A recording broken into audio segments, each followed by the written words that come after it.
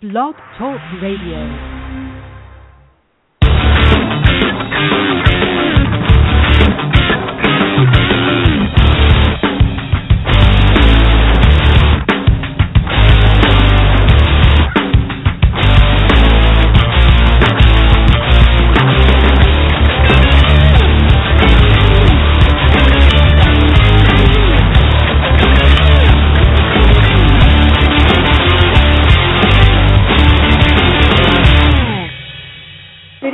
Welcome to the LA Steel Show. I'm Lila. And I'm Leo. And tonight we were supposed to have our friend Larry Dorman from Aspen Union, but unfortunately, poor guy is having some plumbing problems and he can't make it. He's waiting for a plumber to get to come over. And it's at those kinds of moments that I wish that I had gone to a technical school. At least for plumbing. Because I think those things have happened to me, too, and I think, gee, I wish I was skilled. Yeah. And here in Connecticut, where both Larry and Leo and I live, we're suffering from some really cold weather. Yeah. It's probably going to be the coldest night of the year, so. Yeah, like, I don't know, below, they're talking 35 below zero and stuff like that with wind chill factor. That's pretty cold. Yeah, I think so I wish him good luck, and I hope his plumber speeds over there. I hope so too. Safely. Yeah. In the meantime, we got all kinds of stuff going on. Did you want to start with something, or did you want me to start? I thought there's so much news right now on what's going on here, the new Republican Congress. Yeah. But I thought it was interesting.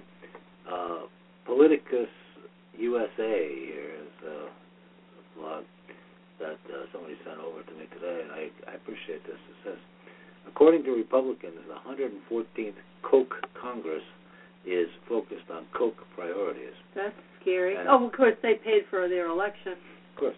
It says, after the 2010 midterm elections, Republicans promised to follow through on their pledge to the American electorate to immediately begin focusing on the people's priorities when the new session of Congress was convened. However, within a couple of weeks of the new session of Congress, with a Republican majority in the House, the GOP revealed they had no intent to honor their solemn pledge and began a terror campaign against women's reproductive rights and a serious job-killing crusade that revealed they never considered the people's priorities. Fast forward 4 years, the Republicans again promised, according to Speaker John Boehner, that nothing is going to get in the way of our team's focus on the American people's priorities. But like January 2011, Republicans have already exposed their disinterest or lack of intent to even begin focusing on the people's priorities. Whatever Boehner or any Republican fails to admit is that in their minds, the billionaire Koch brothers are the American people because they bought and paid for the Republican-controlled Congress.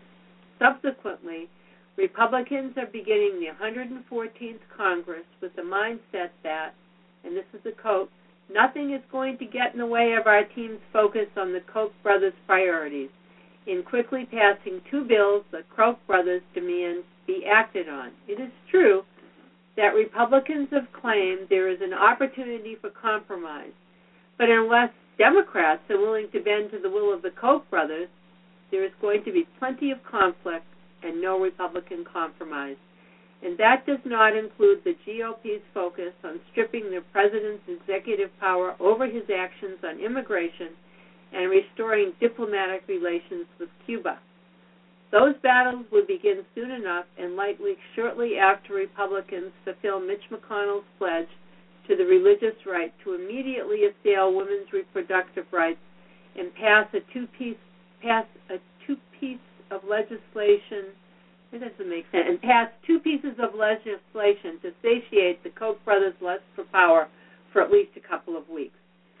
For the past month, Republicans boasted that they had plans to quickly advance energy and health care legislation that stalled in the Democratic-controlled Senate to show the American people that they are serious about governing effectively. Allegedly, by focusing on the American people's highest priorities, on the Koch brothers' Senate side, According to South Dakota Republican Senator John Thune, we Republicans have sort of laid down the marker, and we need to follow through as soon as the 114th Congress convenes.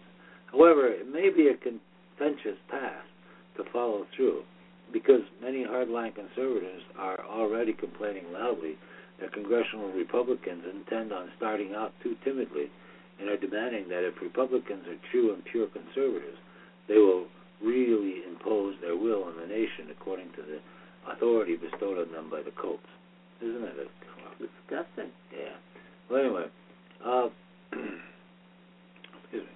The House has been planning and is anxious to pass legislation this week to expedite the Keystone XL pipeline, which is being, that Obama vetoed that already. Yeah.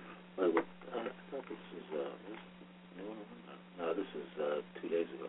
No, yesterday. Yesterday. Obama, I think he vetoed that already. I'm not aware that he did. Yeah, he's talked about it. They sent it up. He said he would. Yeah. I know he's against that. Yeah. The other. What's the second thing that they? Yeah, wait. We're going to follow the House regarding the Constitution as part of their pledge to disregard the Constitution as part of their pledge to enact health care and energy legislation to start creating jobs.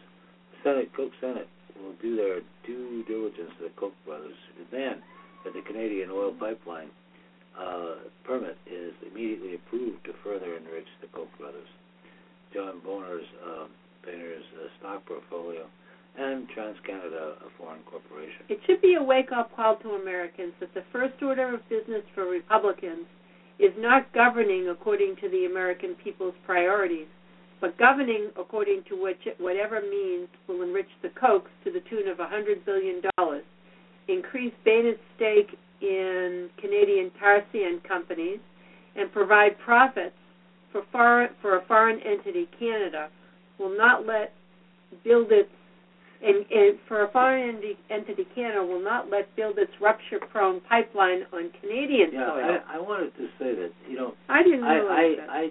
As much as I am against the Koch brothers and their policies, right? What Obama's planning to do or has been doing all along is backing Goldman Sachs, okay, and the bankers' policies. He's nothing but a corporate whore and a shill, all right, and that's not much better. That's no better. And what they're putting together now, and this group here, I don't even know who it is. Let's see, Politicus USA, liberal politics. It's like they're going after Koch, but they won't even touch Obama's miserable record, okay? And what he's planning to do, which is to completely destroy, U.S. sovereignty through the trade agreement. And the Republicans are in support of that, and they're too. in total support of it, too. Because it gives corporations vast stretches everywhere of power. All right. Here's another thing. 1 million adults to lose food stamps this year. Here are the first 1 million casualties of the GOP takeover. Roughly 1 million of the nation's poorest, all right, will be losing food stamps because they've reconstructed the disability. They're taking stuff away from disability.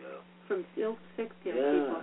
Roughly 1 million of the nation's poorest will be cut off SNAP, formerly known as the Food Stamp Program, over the course of 2016 due to the return in many areas of a 3-month limit on SNAP benefits for unemployed adults aged 18 to 50 who aren't disabled or raising minor children.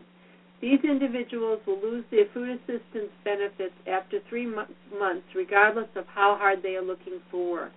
That sounds pretty bad, but the real knee to the groin is a couple of paragraphs below. The loss of food assistance, which averages approximately $150 to $200 per person per month for this group, will likely cause a serious hardship among many.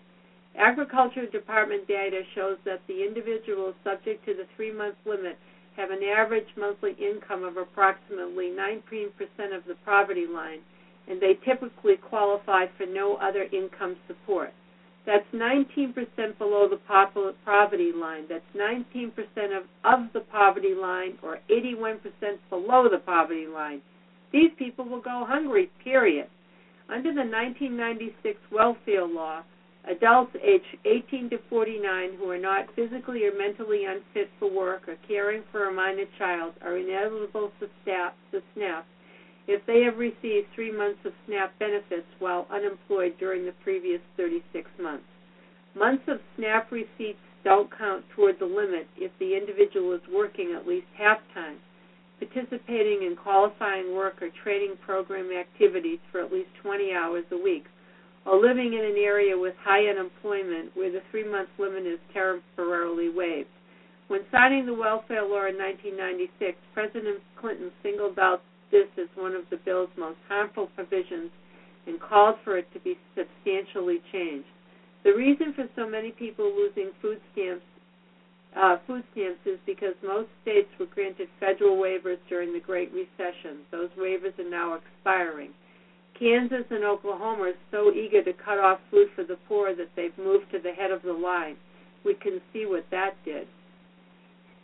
Wow, that was pretty sad. So anyway, they showed a graph. Yeah, you can't see it, folks, but it's pretty sick.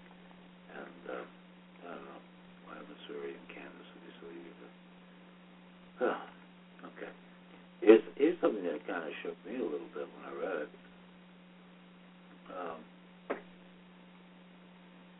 Obama confesses FEMA camps will be used for prolonged detention. Will be used for prolonged detention. This is a major threat for America. Detention of whom? Americans. In this video, President Obama explains the purpose of FEMA camps is so that the government can institute the prolonged detention of American people. The Obama administration is using our tax dollars to prepare for the institution of this indefinite detention without trial. Even MSNBC admitted this information is particularly stunning. Please listen. Let's put that on. But we begin tonight with a tale of two speeches, both from the same man, both from President Obama.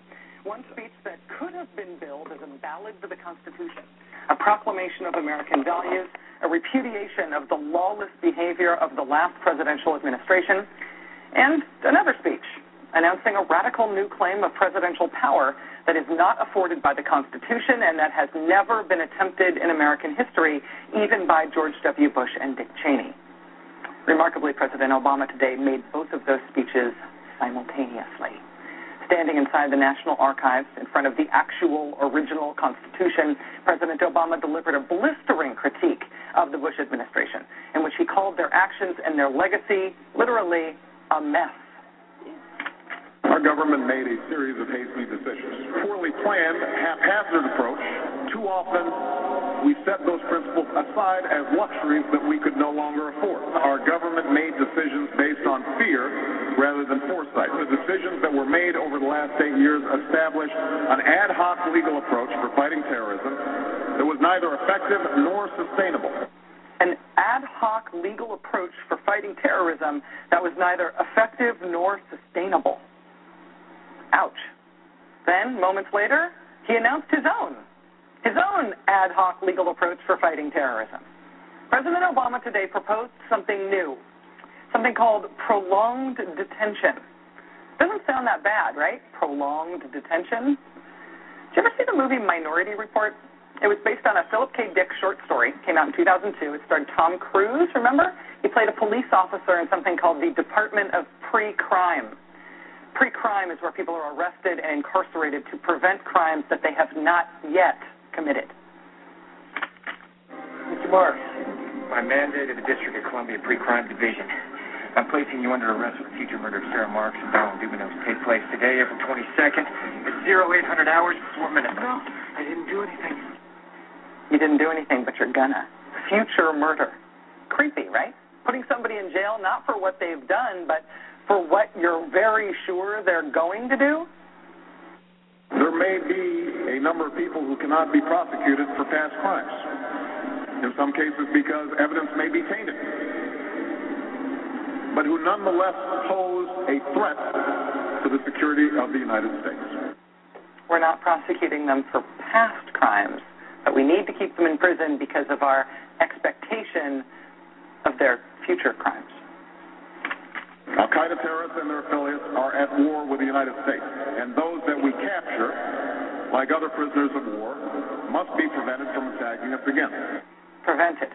We will incarcerate people preventively. Preventive incarceration. Indefinite detention without trial. That's what this is. That's what President Obama proposed today, if you strip away the euphemisms. One civil liberties advocate told the New York Times today, quote, "We've known this was on the horizon for many years, but we were able to hold it off with George Bush. The idea that we might find ourselves fighting with the Obama administration over these powers is really stunning." And it is stunning, particularly to hear President Obama claim the power to keep people in prison indefinitely with no charges against them, no conviction, no sentence, just imprisonment.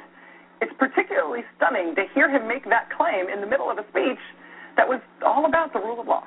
But we must do so with an abiding confidence in the rule of law. Our government was defending positions that undermine the rule of law to ensure that they are in line with the rule of law. How can a president speak the kind of poetry that President Obama does about the rule of law and call for the power to indefinitely, preventively imprison people because they might commit crimes in the future? How can those two things coexist in the same man, even in the same speech? Well, that brings us to the self-consciously awkward, embarrassing part of this speech today.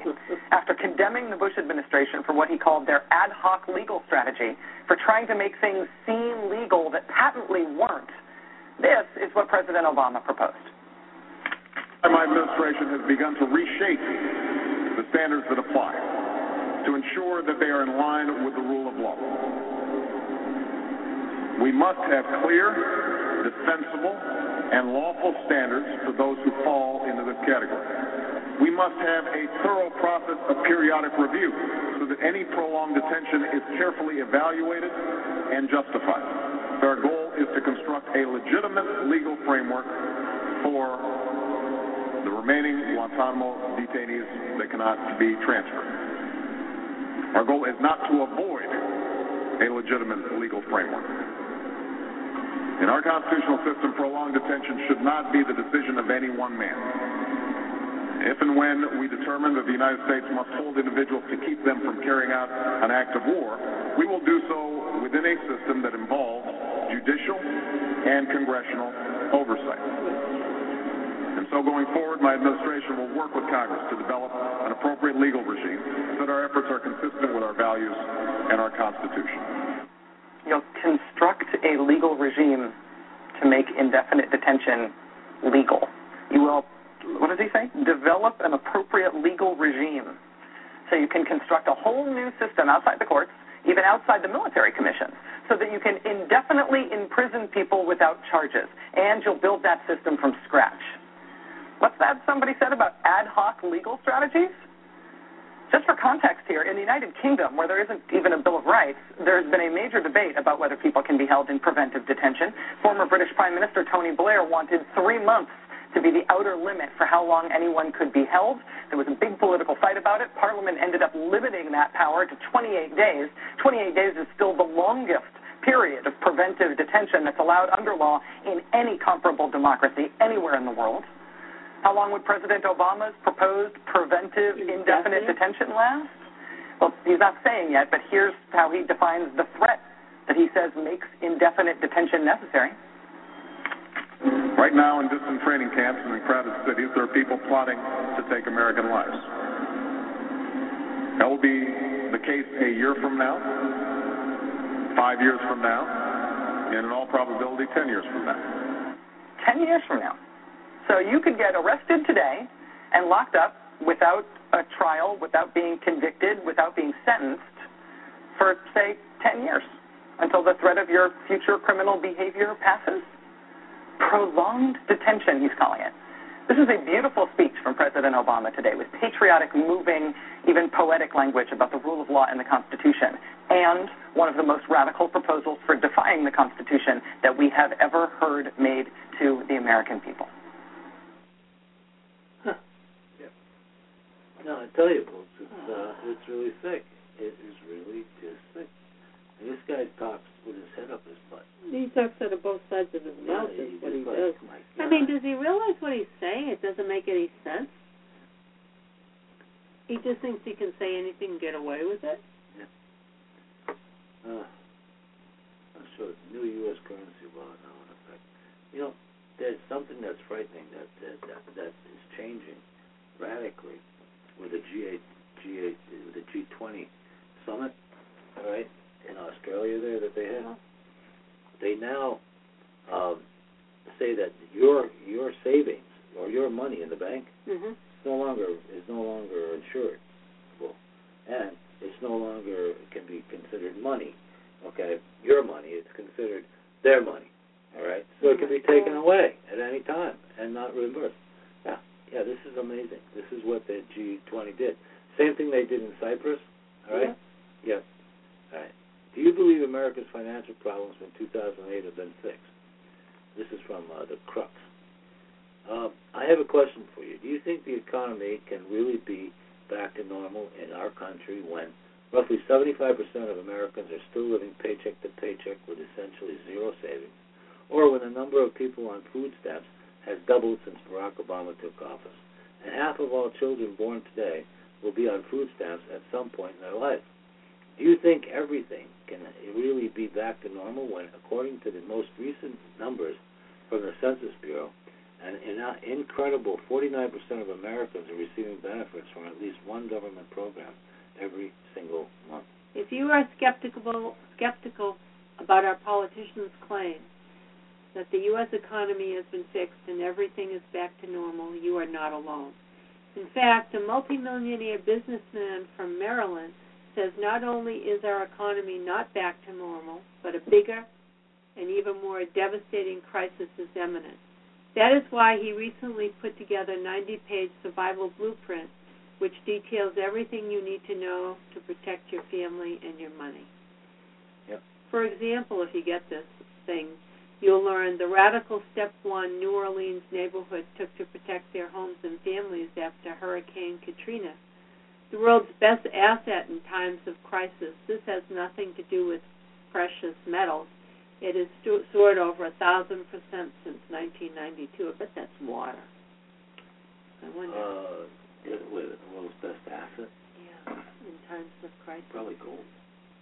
Probably what? 1992, it went to gold. Oh, maybe. Yeah, 1,000. The assets you legally do not have to report to the government and much more. I don't know. So there's this thing. Go to the Crux, and it's kind of an ad, but kind of it's interesting. An interesting thing. But I do say that what happened is and I hope, I'm not sure if I can get that, if I posted that or not. I will check that in 1 second here. Oh, here's something I wanted to mention. Elizabeth Warren, the GOP is inventing a Social Security crisis. Okay, she says House Republicans literally on the first day of the new Congress quietly went after Social Security.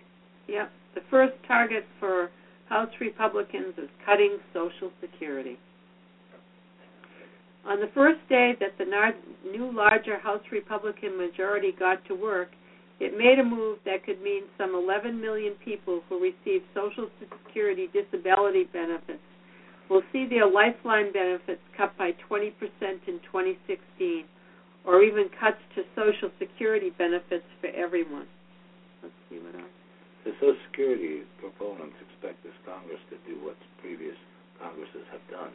The system's trustees have seen this coming. It's largely the result of demographic changes, and the fix should be pretty straightforward.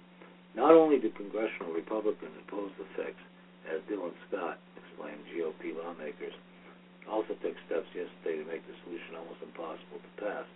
The incoming GOP majority approved late Tuesday a new rule that experts say could provoke an unprecedented crisis that conservatives could use as leverage in upcoming debates over entitlement reform. The largely overlooked changes put a new restriction on the routine transfer of tax revenues between the traditional Social Security Retirement Trust Fund and Social Security Disability Program. Republicans didn't prohibit the transfers, sometimes called reallocations, But the new policy does say that transfers must improve the overall financial health of the combined Social Security trust funds. And as TPM's report added, while that language is vague, experts say it would likely mean any reallocation would have to be balanced by new revenues or benefit cuts, and that's a problem. At first blush, a provision that says it want to improve the overall financial health of the Social Security system may sound great, but the devil is in the details. For one thing, transferring funds to the disability insurance program would have little discernible effect on the system's financial health, so it's not as if Republicans can say this new policy of theirs is somehow intended to protect Social Security. For another, this little unannounced stunt in the House floor last night seems to clear the way for proposed Social Security cuts, which may be consistent with the congressional Republicans' larger goals. And finally, if the disability insurance program doesn't get the resources it needs, households that rely on these benefits, which is to say people who are physically cannot work, will face drastic Social Security reductions. While looking ahead to the more contentious fights of the 11th Congress, many of us, including me, haven't given much thought to Social Security. As of last night, that changed. That's 100. It's actually a misprint. The House 100. Why did they say the 11th? No, that's because they misprint. Okay, I didn't think that was correct. Yeah, it's 114th Congress. But I'm glad Warren spoke up on that. Let's see. One day, I think Congress launched attack. Yeah, okay.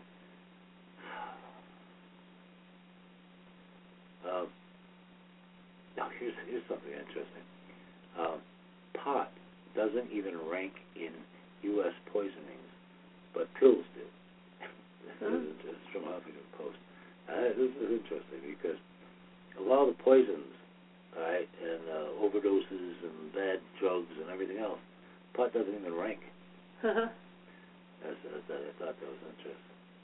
Pot doesn't even. Pot doesn't even rank in U.S. poisonings, but pills do.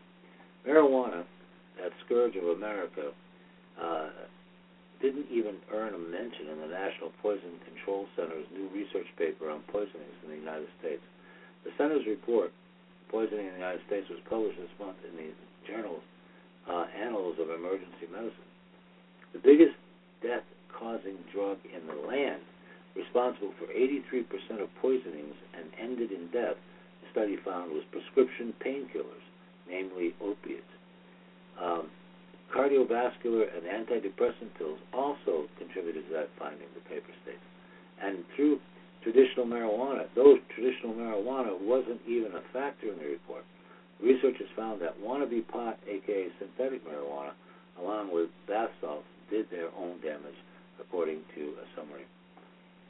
The family of designer drugs, such as bath salts, which is a type of amphetamine, plant food, synthetic marijuana, and other, continues to poison users severely enough that they require emergency treatment. Yeah, they go to the although emergency bath salts exposures peaked in 2011, new illicit drugs sold to consumers continue to be monitored by poison control centers. Most of the reported 2.2 million poisonings looked at one recent year. By the way, didn't even require hospitalization, this study found. Emergency physicians are continually challenged by the emergence of new types of poisonings, which lately include illicit street drugs as well as laundry detergent pods. Yeah, kids think they're candy because they're very colorful. But not cannabis, even in the age of legalization. So cannabis doesn't even rank. No. That's interesting. How about 8 things you need to know about trade deals this year? A lot of buzz about the new Republican-controlled Senate is about international trade deals, particularly the Trans-Pacific Partnership and so-called fast-track authority. As we previously discussed, the problem with fast-track and TPP are plenty. They aren't good for working families. They cost jobs and increase inequality. Here are 8 things you need to know about TPP and Fast Track and other potential trade deals this year. Number 1, trade deals are confusing enough, but they're made worse by the alphabet soup of acronyms needed to figure out what's going on. TPP stands for Trans-Pacific Partnership and is a trade and economic policy deal being negotiated in secret between the United States and 11 other countries, including labor and human rights violators such as Vietnam, Brunei, and Mexico.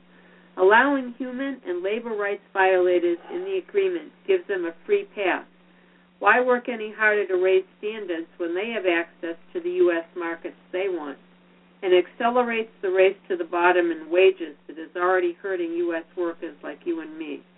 The deal also could increase corporate control over our economy and weaken our ability to respond to a recession. The TPP could still be fixed, but none of the negotiators seem interested in challenging its corporate power agenda. And how can working people have a real influence when the actual text of the deal is secret? TTIP, which stands for Transatlantic Trade and Investment Partnership, a trade and economic policy deal being negotiated in secret between the United States and 28 countries of the European Union. Unlike the TPP, the Trans-Pacific Partnership, the TTIP's main goal isn't to send more U.S. jobs overseas and then turn them into sweatshops, although some of that could happen. What the TTIP is really about is eliminating regulatory barriers to trade. The problem is one person's regulatory barrier is another person's essential standard, whether that means lead in lipstick or reporting requirements for big banks or the right of the local government to protect its drinking water. So the TTIP still poses risks if it is not negotiated correctly. The TISA, which stands for Trade and Service Agreement, a trade and economic policy being negotiated, again in secret, between the U.S. and 49 other countries. The biggest risk of the TISA is that it hands over essential public services to private sector. I don't like that. That would be like the post office, a water department, anything like that. Electric generation. All of that has already been done, but there's even more of that going to be happening. Not a TTP. Who will squeeze? These private sectors will squeeze out every last dime of profit from the taxpayers, while degrading services and turning decent jobs into minimum wage with no benefits, and there'll be dead-end jobs. Number 4. The deals are being negotiated in secret with important people who will be affected by the deal, most notably working families not represented in negotiations. Number 5, if Fast Track is approved, Congress must vote on the TPP within 90 days of the date the President submits it to Congress, which means that there will be little time to read the agreement to find out what's even in it. Number 6, Fast Track would limit the ability of anyone to fix the agreement to make it better. Oh, do you know another thing about these TPP? What? Congressmen, Senate, nobody in the government. Have they read it? They can only read this thing in one room, and they're not allowed to. They can't even give it to they can't even get a copy of it to give to their their aides couldn't go and get it. Their aides can't look at it. All right, you can't review it. So congressmen have to. Bernie Sanders was really ripped up about this, and he really was dead set against this treaty. But he one of the things they're saying is this damn thing they can't even have experts review this thing. I think that's so wrong. Yeah, I mean the whole thing is such sick. Why do they allow this? Well, all they got to do is just take away this fast track crap, all right, in Congress, and just say, hey, we're not going to do it. We're not giving you any kind of fast track approval anymore. You destroyed our country with it, and we're not going to do it. But whether or not they're just too damn cowardly or too damn lazy, or bought off, it's just a joke. But anyway, let's go on, because I guess something really interesting came up in Massachusetts. Victory. Massachusetts governor took unprecedented steps to help homeless youth. Turns out, yesterday, victory was scored for the homeless youth of Massachusetts when Governor Deval Patrick signed into law the Unaccompanied Homeless Youth Bill. The bill instructs the Executive Office of Health and Human Services to create programs that provide a continuum of housing and support services for unaccompanied youth ages 24 and below. The services goal are to improve the physical, mental, and educational outcomes for homeless youth.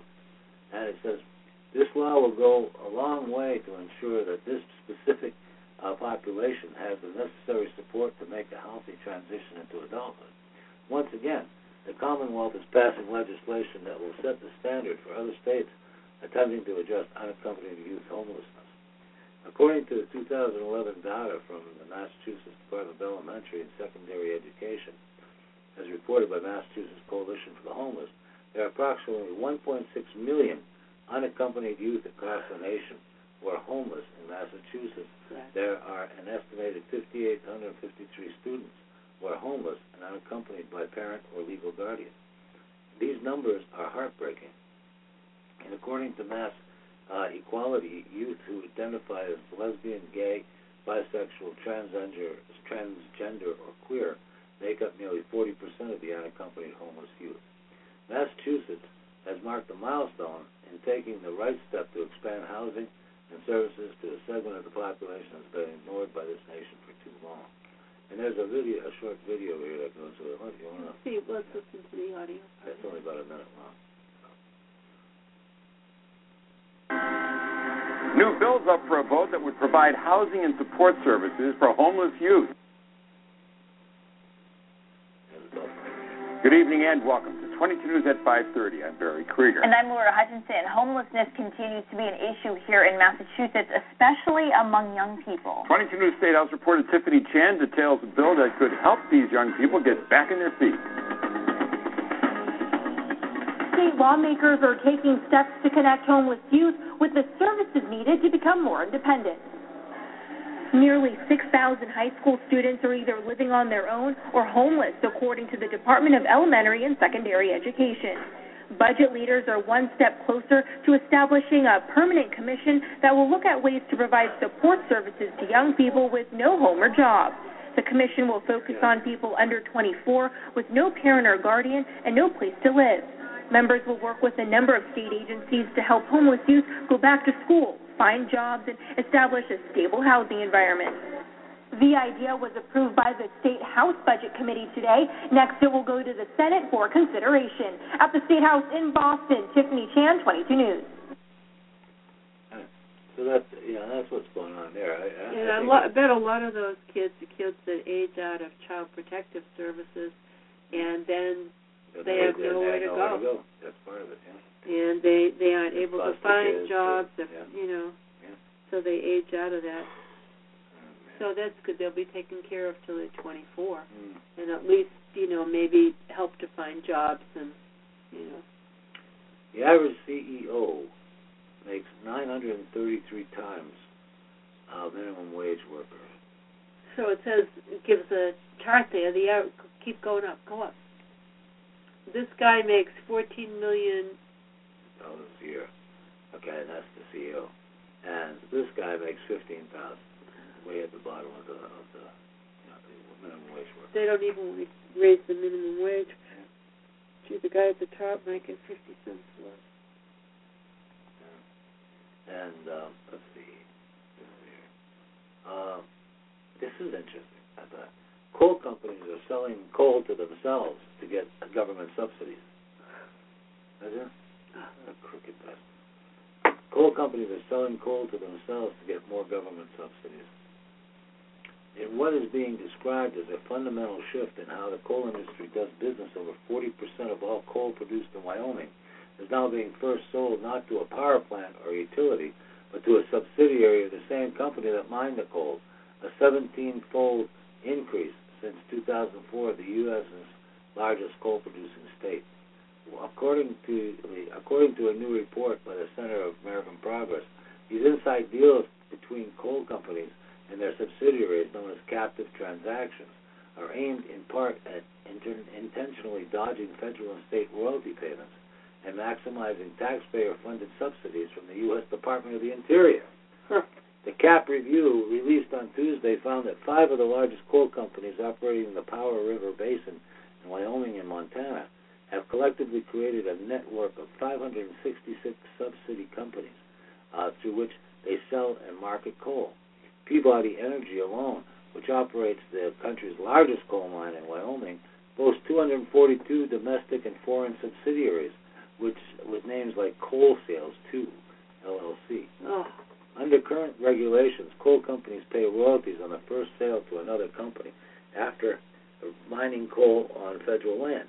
The coal then can be bought and sold multiple times until it reaches a final destination and is sold to an end user, such as a power plant where it is burned for electricity.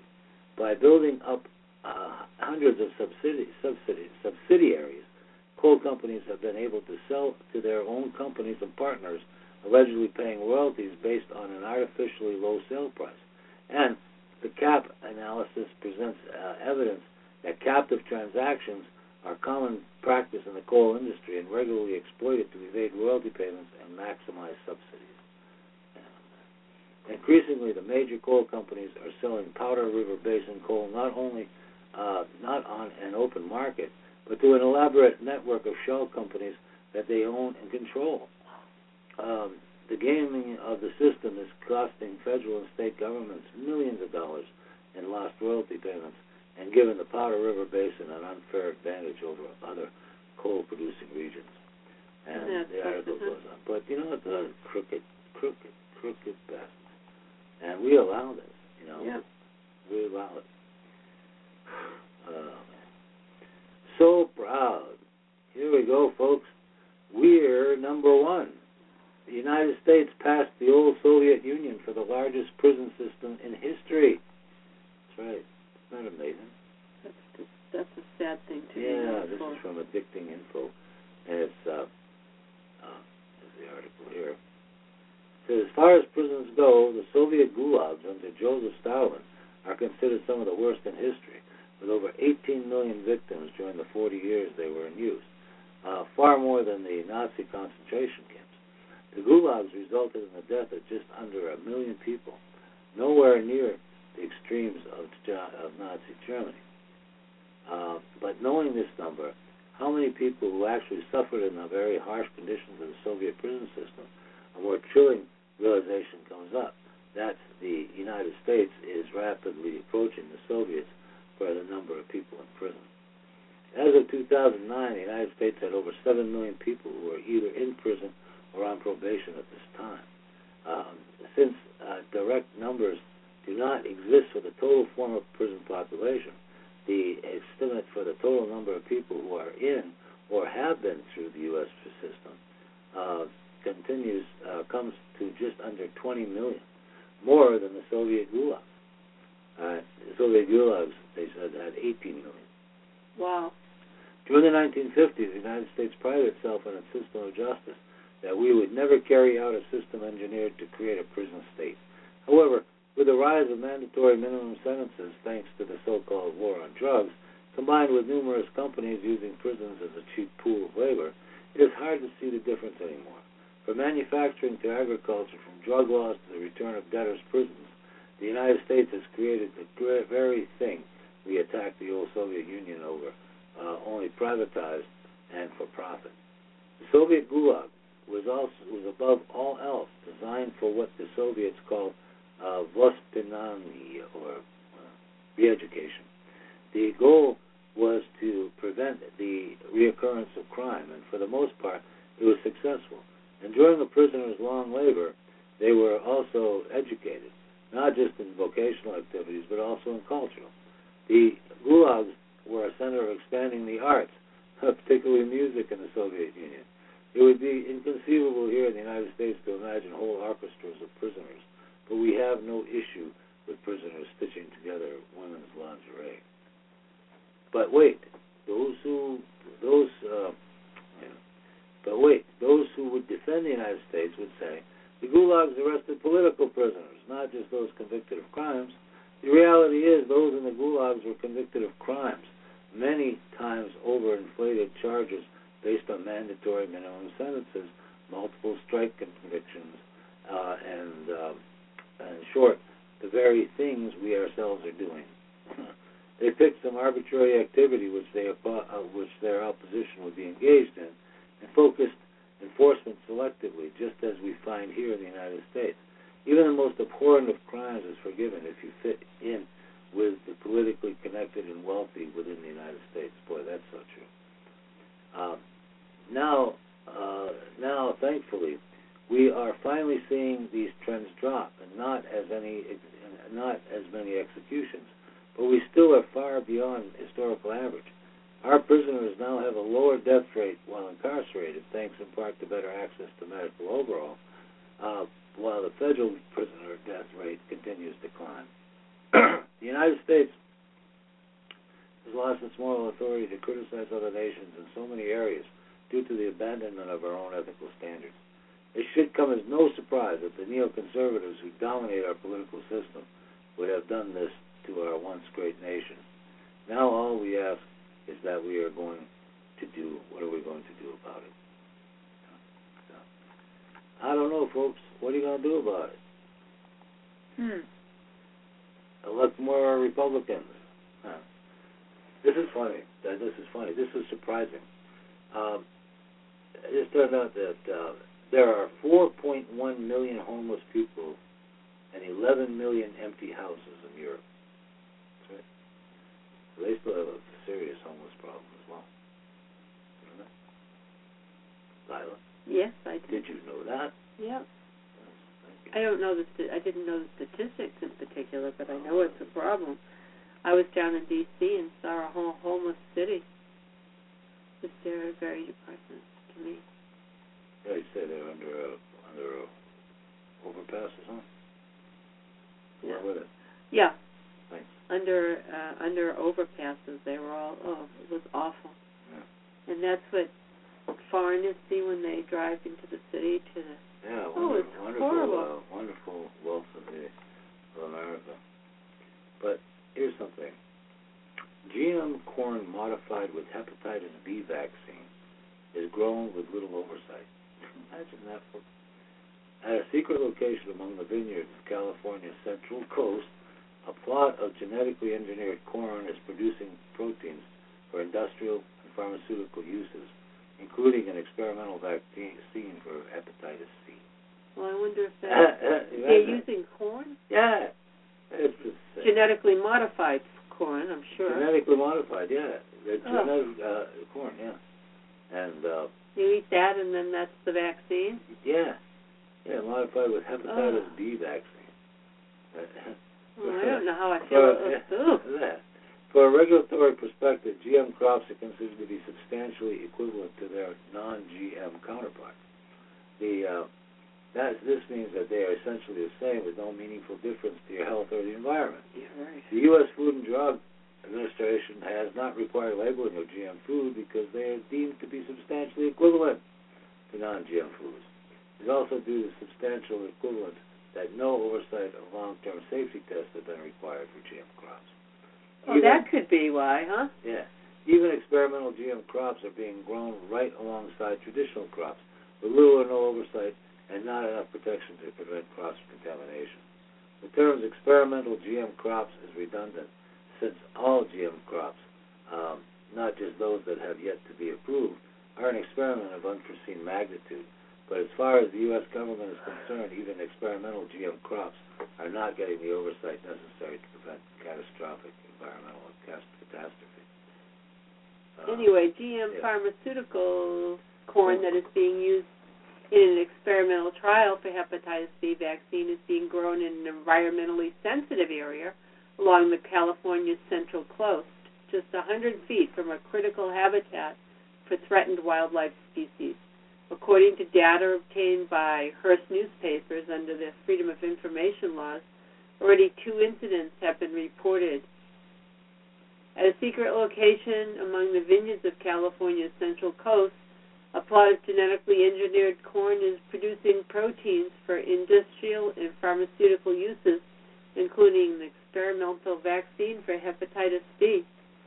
The altered corn is growing with federal approval 100 feet from a steelhead stream in St. Louis Obispo County in a designated critical habitat for the threatened California red-legged frog.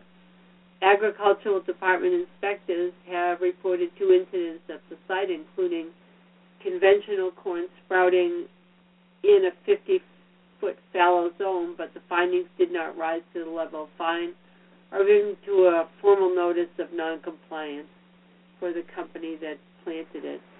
Applied Biotechnology Institute, Inc. I guess what bothers me so much is that they're screwing with corn so much, and it's such a critical staple for a world staple. All right. Now here's another one. That new studies find GMO soy toxic to kidneys, liver, and reproduction. I don't know. GMO soy. Yeah. GMO soy. New studies find soy toxic to liver, kidneys, and... I don't eat soy anyway because it's... Yeah, but it's in all kinds of stuff. That you don't realize? Yeah. GM soy is hard to produce, is hard to avoid. And acres upon acres of this crop is planted every year, causing harm to the kidneys, liver, and more. Be as careful as you can by checking labels and avoid products with GM soy in it. In North America, approximately 75 to 89% of the soybeans grown are genetically modified. One may not realize it, but this is concerning news, especially because recent research found that GM soy is toxic to the kidneys, liver, and more. There isn't just one smoking gun anymore pointing at GMO toxicology. There is now an entire arsenal of scientific research proving that genetically modified organisms adversely affect the body. And yet another new study conducted by Egyptian researchers, rats given GM soy were found to have deadly amounts of toxicity in their kidneys, liver, testes, sperm, blood, and even DNA. Is there any question anymore about the true poisons that are biotech squalid wares? The histopathological assessments made by the researchers of the rats' bodies tissue leave no room for mistakes or misjudgment. You can't argue over the results, as some GMO supporters have tried to do with other studies. Seralini's study is one of the most quoted papers on the Internet, yet Monsanto gave a lengthy refutation of its findings. Seralini stands firm in his findings with the support of thousands of other scientists around the world, though you'd think that he was some sort of quack with comments that biotech makes to try to discredit him. What does Monsanto do when studies like this one keep mounting? The evidence comes out again and again against GMOs. Then what? What happens when research finds GM soy to be linked to sterility and infant mortality? I mean, and the list is endless. Look at this, man, of all the toxic chemicals and stuff that are, you know, it's just sick. So come on, folks, let's get out of this thing. All right, let's stop eating anything with soy in it. Ugh. Soy milk. Can you imagine soy milk? You're giving this stuff to your kids. Yeah. No, yeah. This is interesting. There's something Edward Snowden came up with recently in an interview. Spy agencies, false flag operations. He speaks about this. Exposed by Snowden's leaks. New Snowden leaks show how spy agencies disrupt, discredits dissent, and sets up false flag operations. In a new leaked document, journalist Glenn Greenwald exposed how the UK government communication headquarters uses questionable tactics to infiltrate, disrupt, and discredit voices the government doesn't agree with. Hello!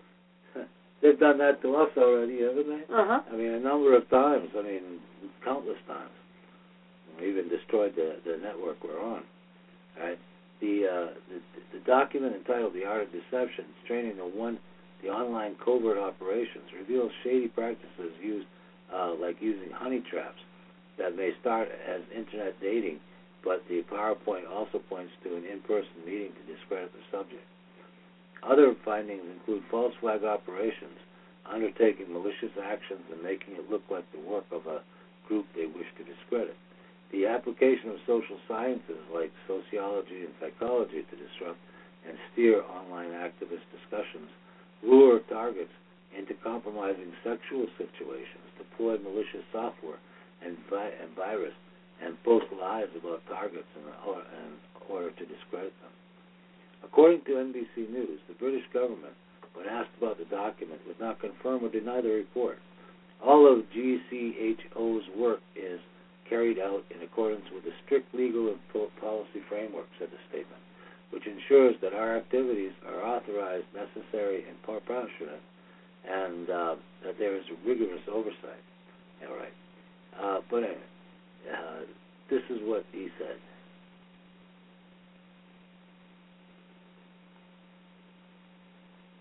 Yes, this is exactly what Edward Snowden said.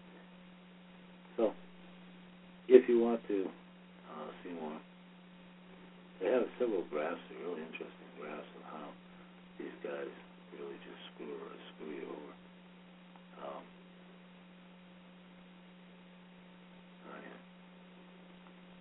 Yeah. So, we're running.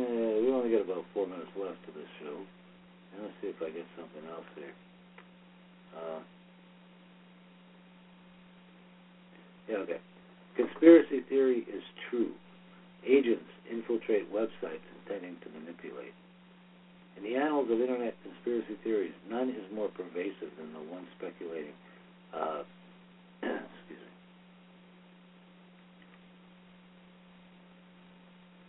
Yeah, the conspiracy theory is true.